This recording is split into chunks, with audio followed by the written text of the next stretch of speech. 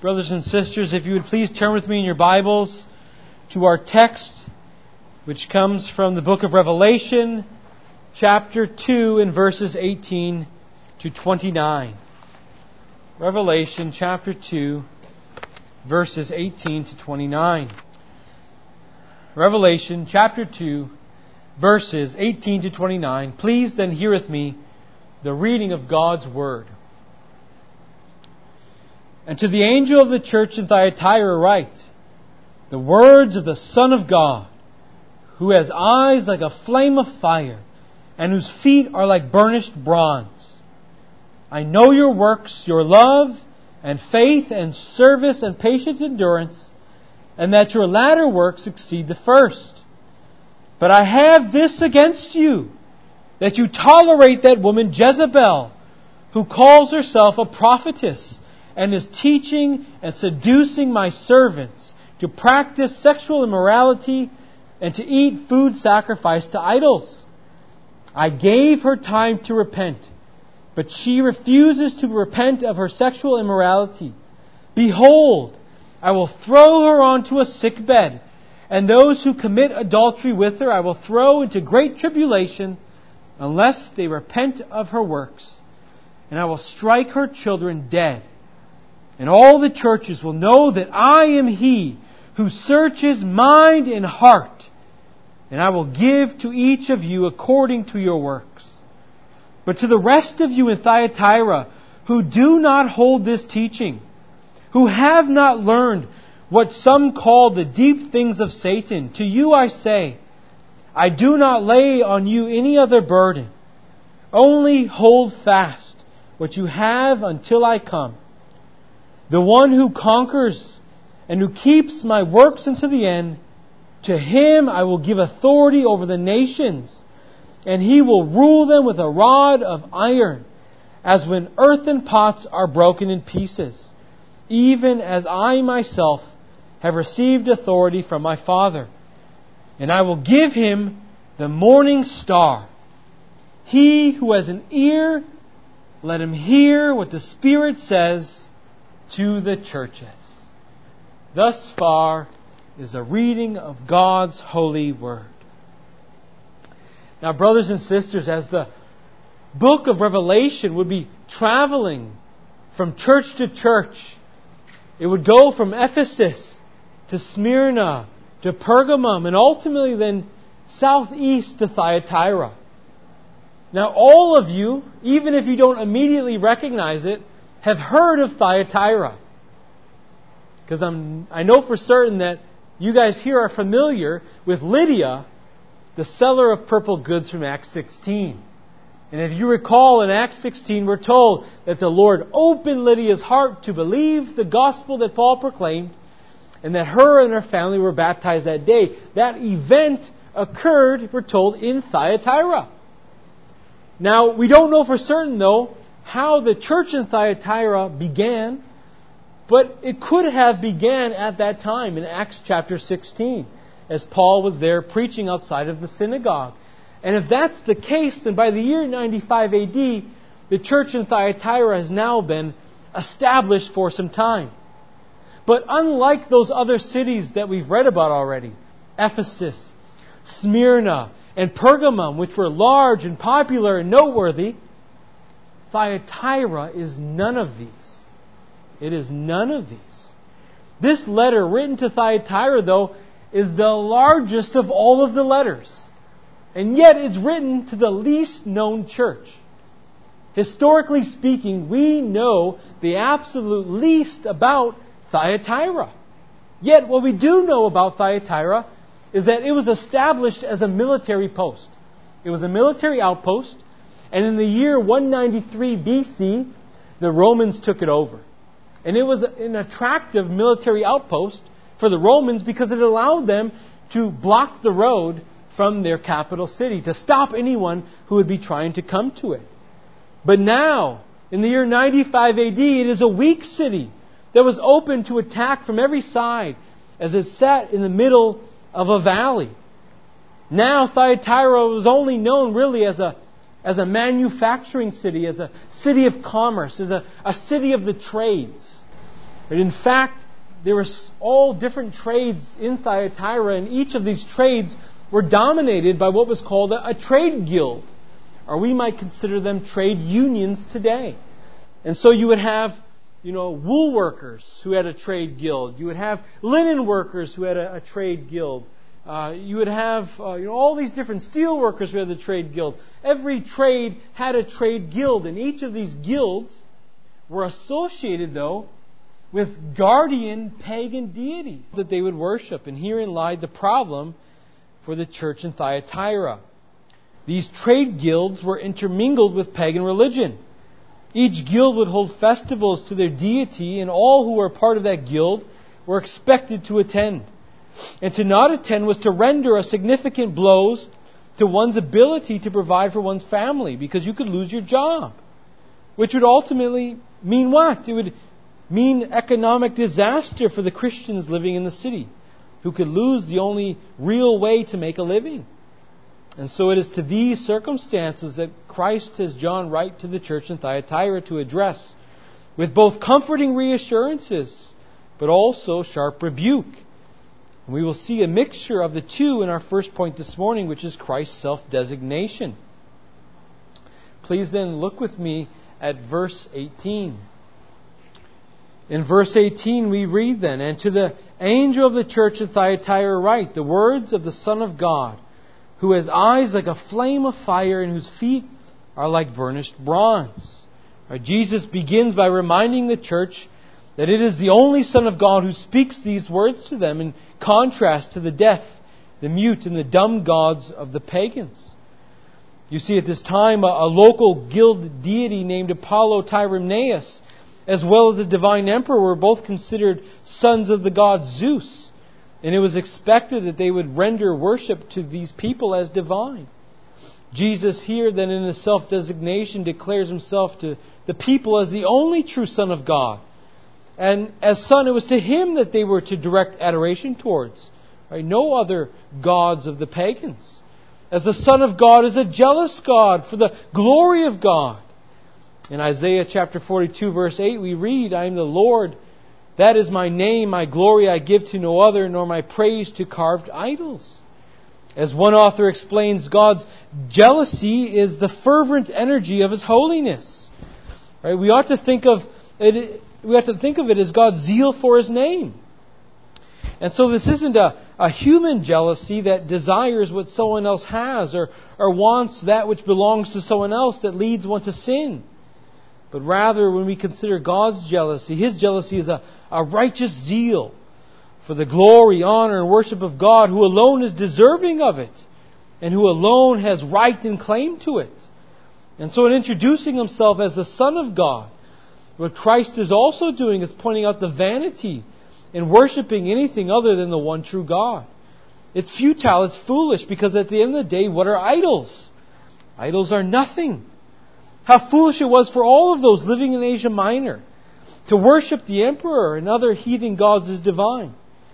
It was the psalmist who declares in Psalm 89 verse 6, "For who in the skies can be compared to the Lord? Who among the heavenly beings is like the Lord?"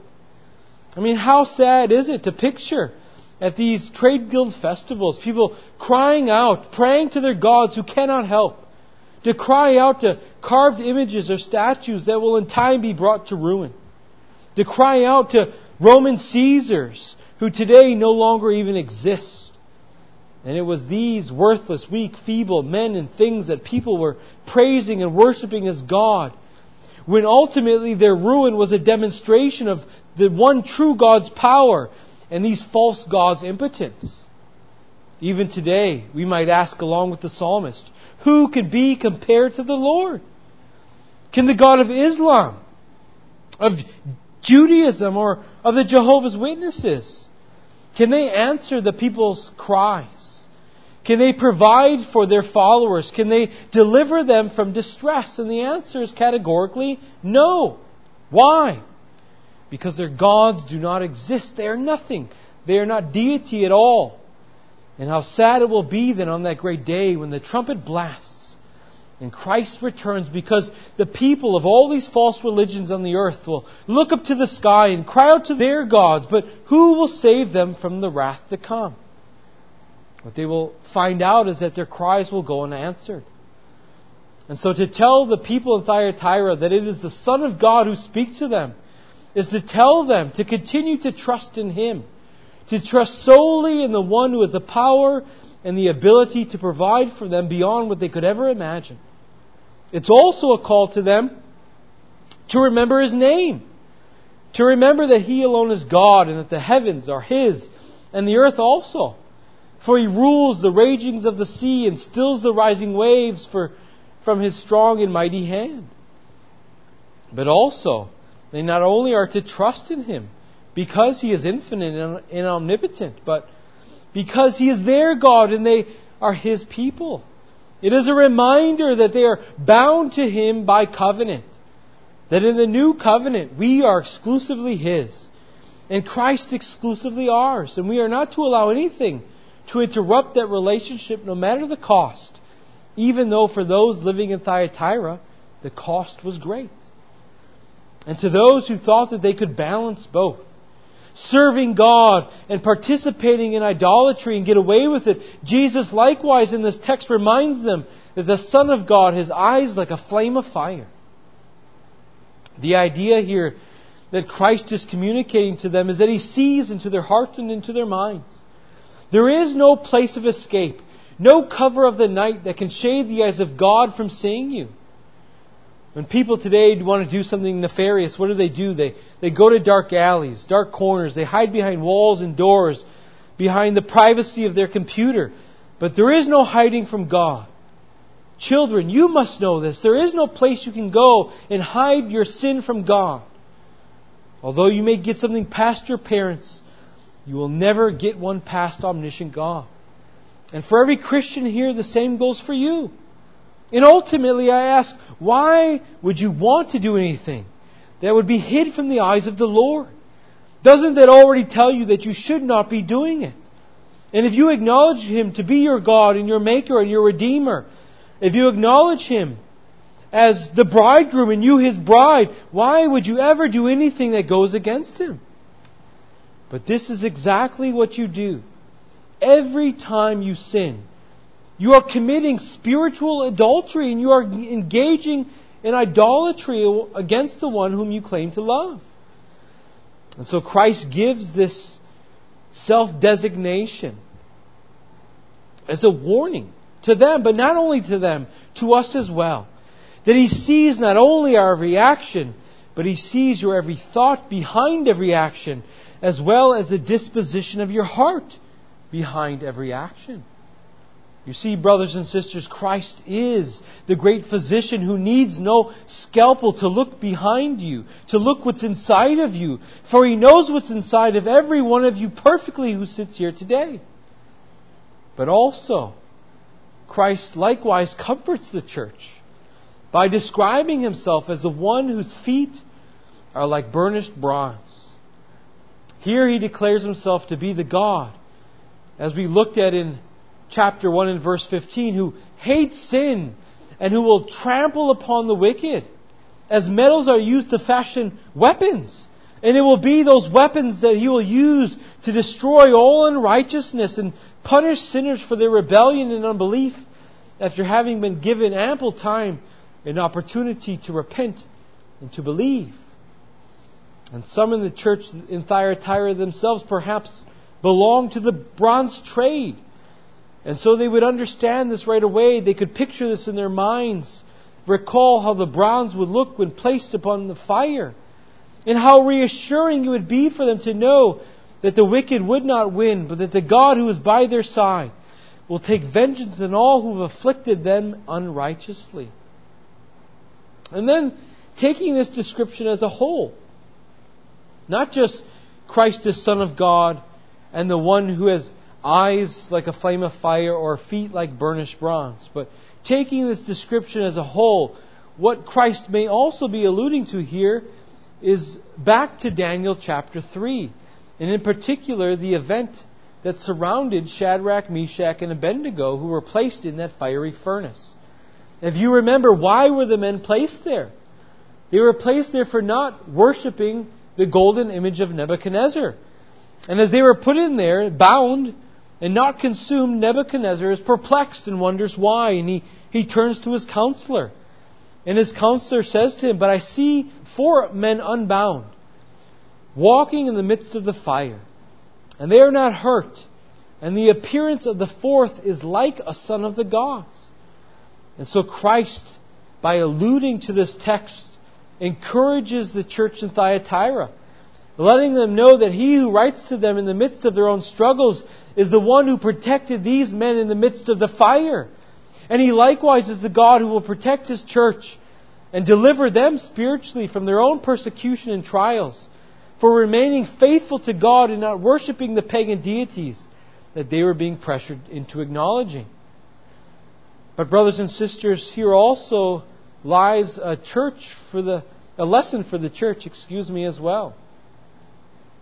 Too often, if we're honest with ourselves, we must admit that we give into difficult circumstances because we are oftentimes afraid to suffer loss.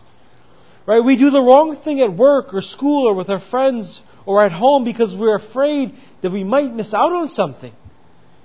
But what we see not only here but throughout all of Scripture, in this text and in Daniel 3, is that whenever the choice must be made between a physical loss or a spiritual loss, we always must take the physical loss. Right? There is no debate. For Shadrach, Meshach, and Abednego, it was bow down and worship the image or die. They chose death. For the saints in Thyatira, it was attend these pagan trade guild festivals so that they might maintain a living or live in abject poverty. And what were they to choose? It was poverty. And all of these saints, in the midst of choosing the physical loss, though, continued to entrust themselves to the Lord. They continued to believe that God would provide. This is exactly what we see in the example of Shadrach, Meshach, and Abednego in Daniel chapter 3 and verse 17. This is what they say to the king. "If this be so, our God whom we serve is able to deliver us from the burning fiery furnace, and He will deliver us out of your hand, O king. But if not, be it known to you, O king, that we will not serve your gods or worship the golden image that you have set up." What boldness! Right? What boldness! Do any of us have that kind of boldness within us today? If the choice was lose your job or impugn the name of Christ, what would you choose? If it was jail or sin against God, what would you choose? If it was go along with mom, dad, family member or friend to make them happy, even if it meant sinning against God, would you do it to just keep the peace, or would you choose Christ? It shouldn't be a hard choice for us. Because we know, like Shadrach, Meshach, and Abednego, like the saints in Thyatira, we know the God that we serve, and we know how He tells us to serve Him.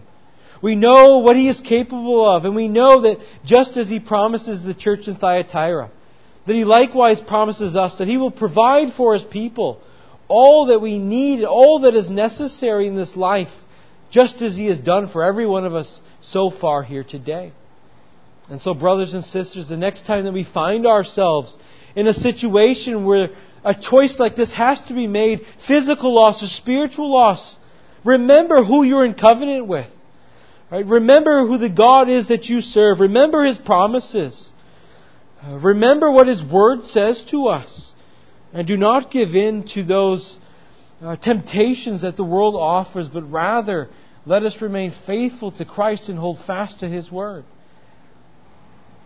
With that being said, we move to point number 2, which is Christ confronts Thyatira.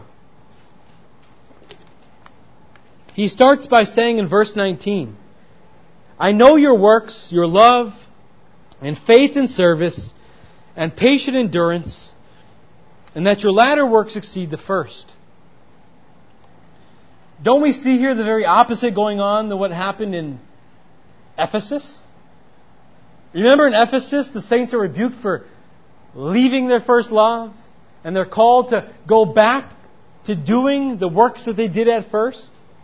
But here in Thyatira, what do we see? their latter works exceed their former works. Do we see, brothers and sisters, that is how the Christian life ought to be? Right? That is how the Christian life ought to be. A vibrant Christian life is one that is manifested by good works. This is what we see throughout all of Scripture. The Christian is constantly being called to good works. Let me qualify though. What are good works? That which God says are good works, that He calls us to do in His Word, not whatever we want to call good works. And this is what Paul then tells Titus. Titus chapter 3 verse 8. The saying is trustworthy, and I want you to insist on these things, so that those who have believed in God may be careful to devote themselves to good works. We need to see, brothers and sisters, that our works are to be growing and flourishing as we mature in the faith, not diminishing. A sign that you're growing in knowledge and faith and love is that you're growing in good works. And I want us to also see then here, in verse 19, how these Christian virtues go hand in hand. The greater one's love grows for God and neighbor, the greater their service will be to their neighbor. The greater one's faith grows in the Lord, the greater their ability to persevere in the face of temptation and persecution becomes. But what we need to see is that these Christian virtues go hand in hand. They work together. You can't say, I'm growing in love, but feel no burden for the Christian sitting beside you. Right? You can't say, my faith in the Lord has never been stronger, but buckle and compromise at the first sign of distress. Right? But although the church in Thyatira has been commended for much, for their love, faith, service, patience, what do we see is glaringly absent from this list of commendations? How about holiness? How about holiness? There is no commendation to the church for their purity. But instead, what are they doing? They suffer from the same problem that the church in Pergamum did. Right? They are suffering from those within the church who are teaching heretical doctrine and practicing gross immorality. In Pergamum, it was the Nicolaitans. In Thyatira, it's someone who is called Jezebel. Now, I want us to understand that we aren't to take the name literally as if this person's name is Jezebel, but rather what we are to understand is that what this person is doing in Thyatira are the same things that Jezebel did, which is why Christ gives to her the name Jezebel. And so in order to understand what He is trying to communicate by that, we have to ask, who is Jezebel? Right? Who's the Jezebel being referenced? And for that, we have to go back to the 9th century BC. Right? Jezebel was the wife of the king of Israel, who was Ahab at that time. And we're told that Ahab did more evil in the sight of the Lord than every other king that came before him. And in 1 Kings chapter 21 verse 25, we're told that it was Jezebel who incited him to it. It was Jezebel who incited King Ahab and the Israelites to go after idols and to worship Baal. It was Jezebel who incited them to compromise and to fornicate with idols. And so you see, this is the comparison that's being drawn out to this woman in Thyatira. Right? This prophetess in Thyatira was guilty of doing the same things. Look at verse 20. But I have this against you, that you tolerate that woman Jezebel, who calls herself a prophetess, and is teaching and seducing my servants to practice sexual immorality and to eat food sacrificed to idols. Right? This Jezebel was teaching the saints in Thyatira that it was okay to participate in these trade guild festivals. And the saints in Thyatira now are being rebuked by Christ for not stamping this out, for not putting this teaching out of the church, and for allowing it to fester and to continue to bubble up. But I'm sure as we sit here today, we can all see how she could amass a following by that teaching, can we not? Right? Because that teaching tickles the ears of a lot of people who sit in the pews of churches, doesn't it? Right? That teaching that you in fact don't have to die to the world to be a Christian. That teaching that you don't have to forsake sin if you're a believer. That teaching that you can compromise in the Christian life. That you don't have to suffer and be persecuted for the sake of Christ and the gospel. Right? That's a teaching that a lot of people who sit in pews like and they want to hear. That's a teaching that we see going on today, don't we? In all different forms. Or we could say there are a lot of Jezebels in churches teaching today, can we not? Right? Teaching that Christ wants you to be, amass great riches and wealth and all these belongings, and that you can just live like the world and desire the things of the world, that you can name it and claim it, that health, wealth, prosperity, all this garbage that's being taught in churches. That's all teachings of Jezebel. And so many today cling on to that, like many were in Thyatira, clinging on to that message. Why? Because a lot of people, I think, do desire to have a relationship with Christ, but on the other hand, they don't want to let go of this. Right? In relationship to Christ, they also want to have a relationship to all of their heart's sinful desires, which oftentimes surround what? Or center around what? Idolatry and sexual immorality, right? That's what most sins come down to, right? Idolatry, sexual immorality. Today, sexual immorality abounds in our country, doesn't it? What is the mantra of so many women in our country today? My body, my choice, right? Today, teaching everywhere goes on that sexual promiscuity is acceptable. Not only acceptable, though, preferable, good, something that young folks ought to seek after. I mean, they hand out contraception in school like it's nothing, like it's bubblegum, like it's water. Encouraging sexual immorality. Right? We've had abortion on demand for decades now. And many churches don't speak up against it. They don't teach against it. They're silent on it. They even, in fact, many lend support to those movements. Why? Because they want to appear not judgmental. Right? They want to appear as if they're the loving ones who care for the needy and the outcast. Right? They want to gain followers, amass popularity. But what does Christ call that type of teaching? The doctrines of Satan. The deep things of Satan in verse 24. Right? These are satanic teachings and practices. You see that Jezebel in Thyatira was telling the saints there that she had amassed some higher knowledge. Right? That she had gained some higher knowledge that the elders had. Even more so than the elders had. Who were simply looking to the Word of God. Right? She had gained some sort of higher knowledge. And so she's telling them, don't worry.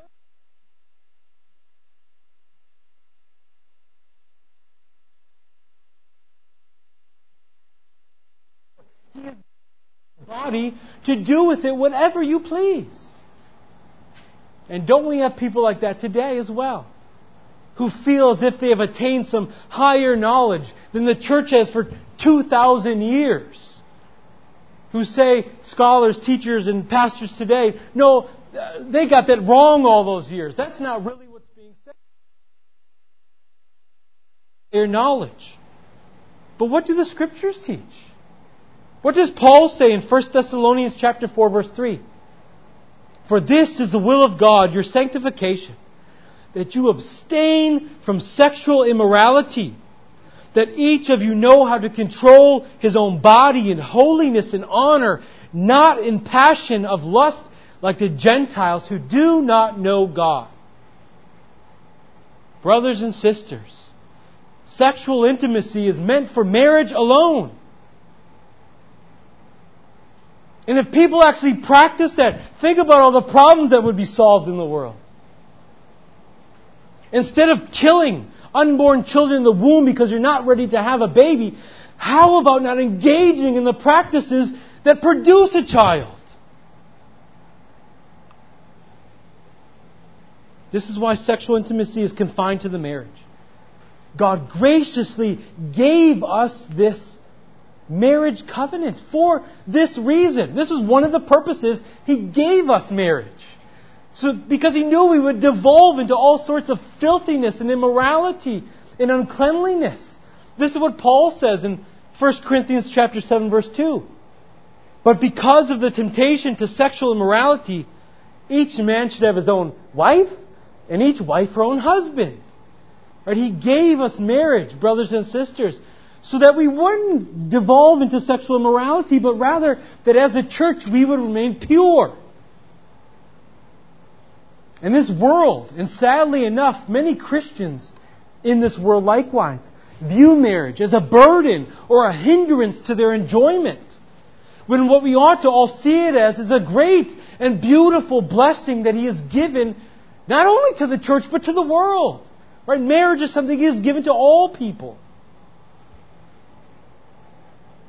But for those in Thyatira who are engaging in the sexual immorality, what does Christ say to them in verse 21? I gave her time to repent, but she refuses to repent of her sexual immorality. He says, I gave her time to repent.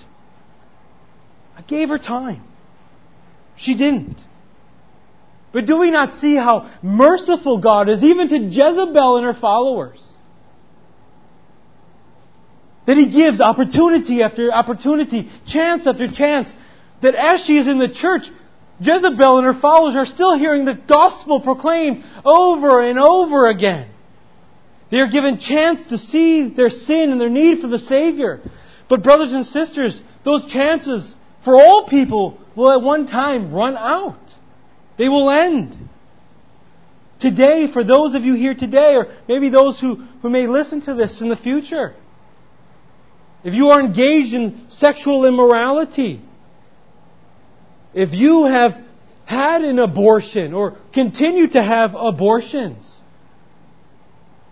He gives to you opportunity to repent. Right? Christ offers forgiveness for those sins. Right? Christ died for those sins upon the cross for His people. But you must recognize your sinfulness. You must repent. You must flee to Christ and trust in Christ and He alone. For He will heal your broken heart and He will set the captive free. But if you stubbornly refuse and do not repent, what does He say in verses 22 and 23? Behold, I will throw her onto a sickbed, and those who commit adultery with her I will throw into great tribulation unless they repent of her works. And I will strike her children dead. And all the churches will know that I am He who searches mind and heart, and I will give to each according to your works. May this be a warning to all here today who engage in these practices. Your unrepentant deeds will not go unpunished, and you will receive the just reward, which is death and eternal hellfire. Right? God will not be mocked, so persist in your sin if you desire. Right? But you will receive the reward for your sin. Just as God will judge Jezebel and her followers, He will judge every one of you for your unrepentant sin. And the God who has eyes like flames of fire will see into your hearts and into your minds. And I know that this is hard for the world to believe and accept. What are you saying? That Jesus just doesn't love everyone the way that they are? No, He doesn't. You cannot use the excuse, I was born this way. He will judge sin, and He calls upon His church this very day to judge the sin that occurs within it and to cast it out. For He has set His church apart, not to licentiousness, but to holiness and purity. This type of understanding, brothers and sisters, this biblical understanding won't make you many friends. But to those who trust in the Lord, you already have the greatest friend of all. And that great friend offers you these promises found starting in verse 25. Only hold fast what you have until I come. The one who conquers and who keeps my works until the end, to him I will give authority over the nations. He will rule them with a rod of iron, as when earthen pots are broken in pieces, even as I myself have received authority from my Father, and I will give him the morning star. He who has an ear, let him hear what the Spirit says to the churches. This leads us to point number 3, which is our final point, which is Christ's conquerors. Christ's conquerors. The church in Thyatira was economically frail. They were being pressured to engage in these pagan feasts where they were to eat food sacrificed to idols and engage in sexual immorality. And because they refused, life was difficult for them. Right? Life was hard. They even, as some of the other churches that we've seen thus far, could suffer even greater punishment than just economic disaster. Right? As we said before, to refuse to participate in worshiping the local gods would subject you to be turned over to the Roman authorities, where you then would be put to death if you demonstrated allegiance to Christ and not to Caesar. And so Christ here in these last verses exhorts them to hold fast. And what I want us to see is He promises them two things. He promises them two things, right? In verse 26, the one who conquers and keeps my word unto the end, I will give him authority over the nations. What we need to see is that this is a quotation from Psalm chapter 2. If you'd like to, turn with me there. Psalm 2 and verses 7 through 9.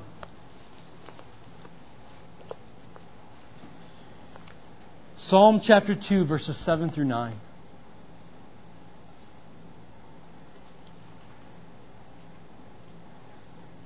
Jesus quotes this text which says this: I will tell of the decree. The Lord said to me, you are my son. Today I have begotten you. Ask of me, and I will make the nations your heritage, and the ends of the earth your possession. Here, verse 9. You shall break them with a rod of iron, and dash them in pieces like a potter's vessel. Here Christ promises what then to the church?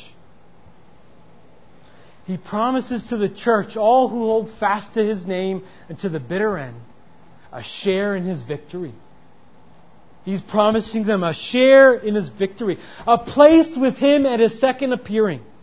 As the world strives against Christ, as the world persecutes His people, ultimately victory belongs to the Lord, and a share in His rule belongs to the church. Right? Yes, right now we must share in the persecution and the reproaches of Christ. We must deal with slander and hatred and ridicule from the world because of Christ and the gospel. But the final victory, Christ says, is ours. And so He says, hold fast, brothers and sisters. The time is coming when the great reversal will happen. So He promises them a share in ruling and judging the nations with Him when He returns. Secondly, what does He promise? He promises to them the morning star. What is the morning star? Look at Revelation chapter 22 and verse 16 with me. Revelation chapter 22 and verse 16.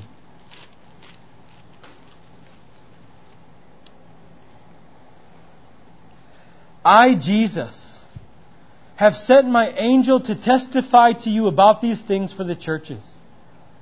I am the root and the descendant of David, the bright morning star. Who then is the morning star? It is Christ. What then is Christ promising to His church? Himself. Christ is promising to His church Himself. And as you sit here today, brothers and sisters, I ask, is there any greater reward than Christ? Is there any greater reward than Christ? Stack up everything that this world loves. Combine it all, and it doesn't hold a candle to Christ. Right? What this world offers you is temporal. What Christ offers you is eternal. He offers unto you Himself. and all of the benefits that flow through that blessed union with Him. Right? He offers you love and peace and patience and forgiveness and joy and goodness and self-control and eternal life. All which come through faith in Christ. And this, brothers and sisters, we can do nothing to earn, but is graciously bestowed upon us because Christ shed His blood on Calvary's cross for us. And so I want you to take note of this. I want you to see this as we draw to a close this morning. At the end of each letter, as we've been reading thus far, what is constantly the thing being put before the saints as the greatest motivation for them to persevere unto the end? It's fellowship with Christ. It's fellowship with Christ, which tells us what? There is nothing greater that you and I ought to desire than fellowship with Christ. That we have to long for nothing on this earth more than we long for Christ. Can that be said of you? That you happily forsake all for Christ. That daily you are putting to death sin and you are seeking a more intimate fellowship with Christ as you await and anticipate eternity with the Lord. Is that your heart's desire? Is that the basis for every decision that you make in this world? Is this what you look forward to every single day of your life? The return of the morning star? If not, repent. Repent. For the light who is Christ has already come into the world. And when He comes again, He will come to blot out all those who live in darkness. But for you, if you are a believer, the one who has been given ears to hear, know that if Christ saved you, you have already been transferred from the domain of darkness into that kingdom of light. And so I exhort you all here today then, live as children of the light. Live as those who have been redeemed by He who is the light. Live as those who have been cleansed by the blood of Christ from all sin. And know that when He returns, you will experience life in that light with Christ in all of its fullness forever. Let us pray. Heavenly Father, we thank You for Your word. We thank You, Lord, that You both comfort and rebuke Your church as this is so necessary for us, Lord. That we would not grow complacent or compromise, Lord, but that we would stay spiritually awake and alert, Lord, that we would not look to some higher knowledge other than what You have provided for us in the Scriptures. We ask, Lord, for the humility to simply trust in Christ and His Word, to not think that we are smarter or wiser than Almighty God Himself. Lord, we pray that You would continue to cause us to hold fast unto the bitter end, so that, Father, no matter what happens in this world, we might know that we are Your people and that we are those who will rule with You and judge the nations when Christ, the morning star Himself, returns. And so, Father, we come before You this morning asking all these things. In Christ's name we pray. Amen.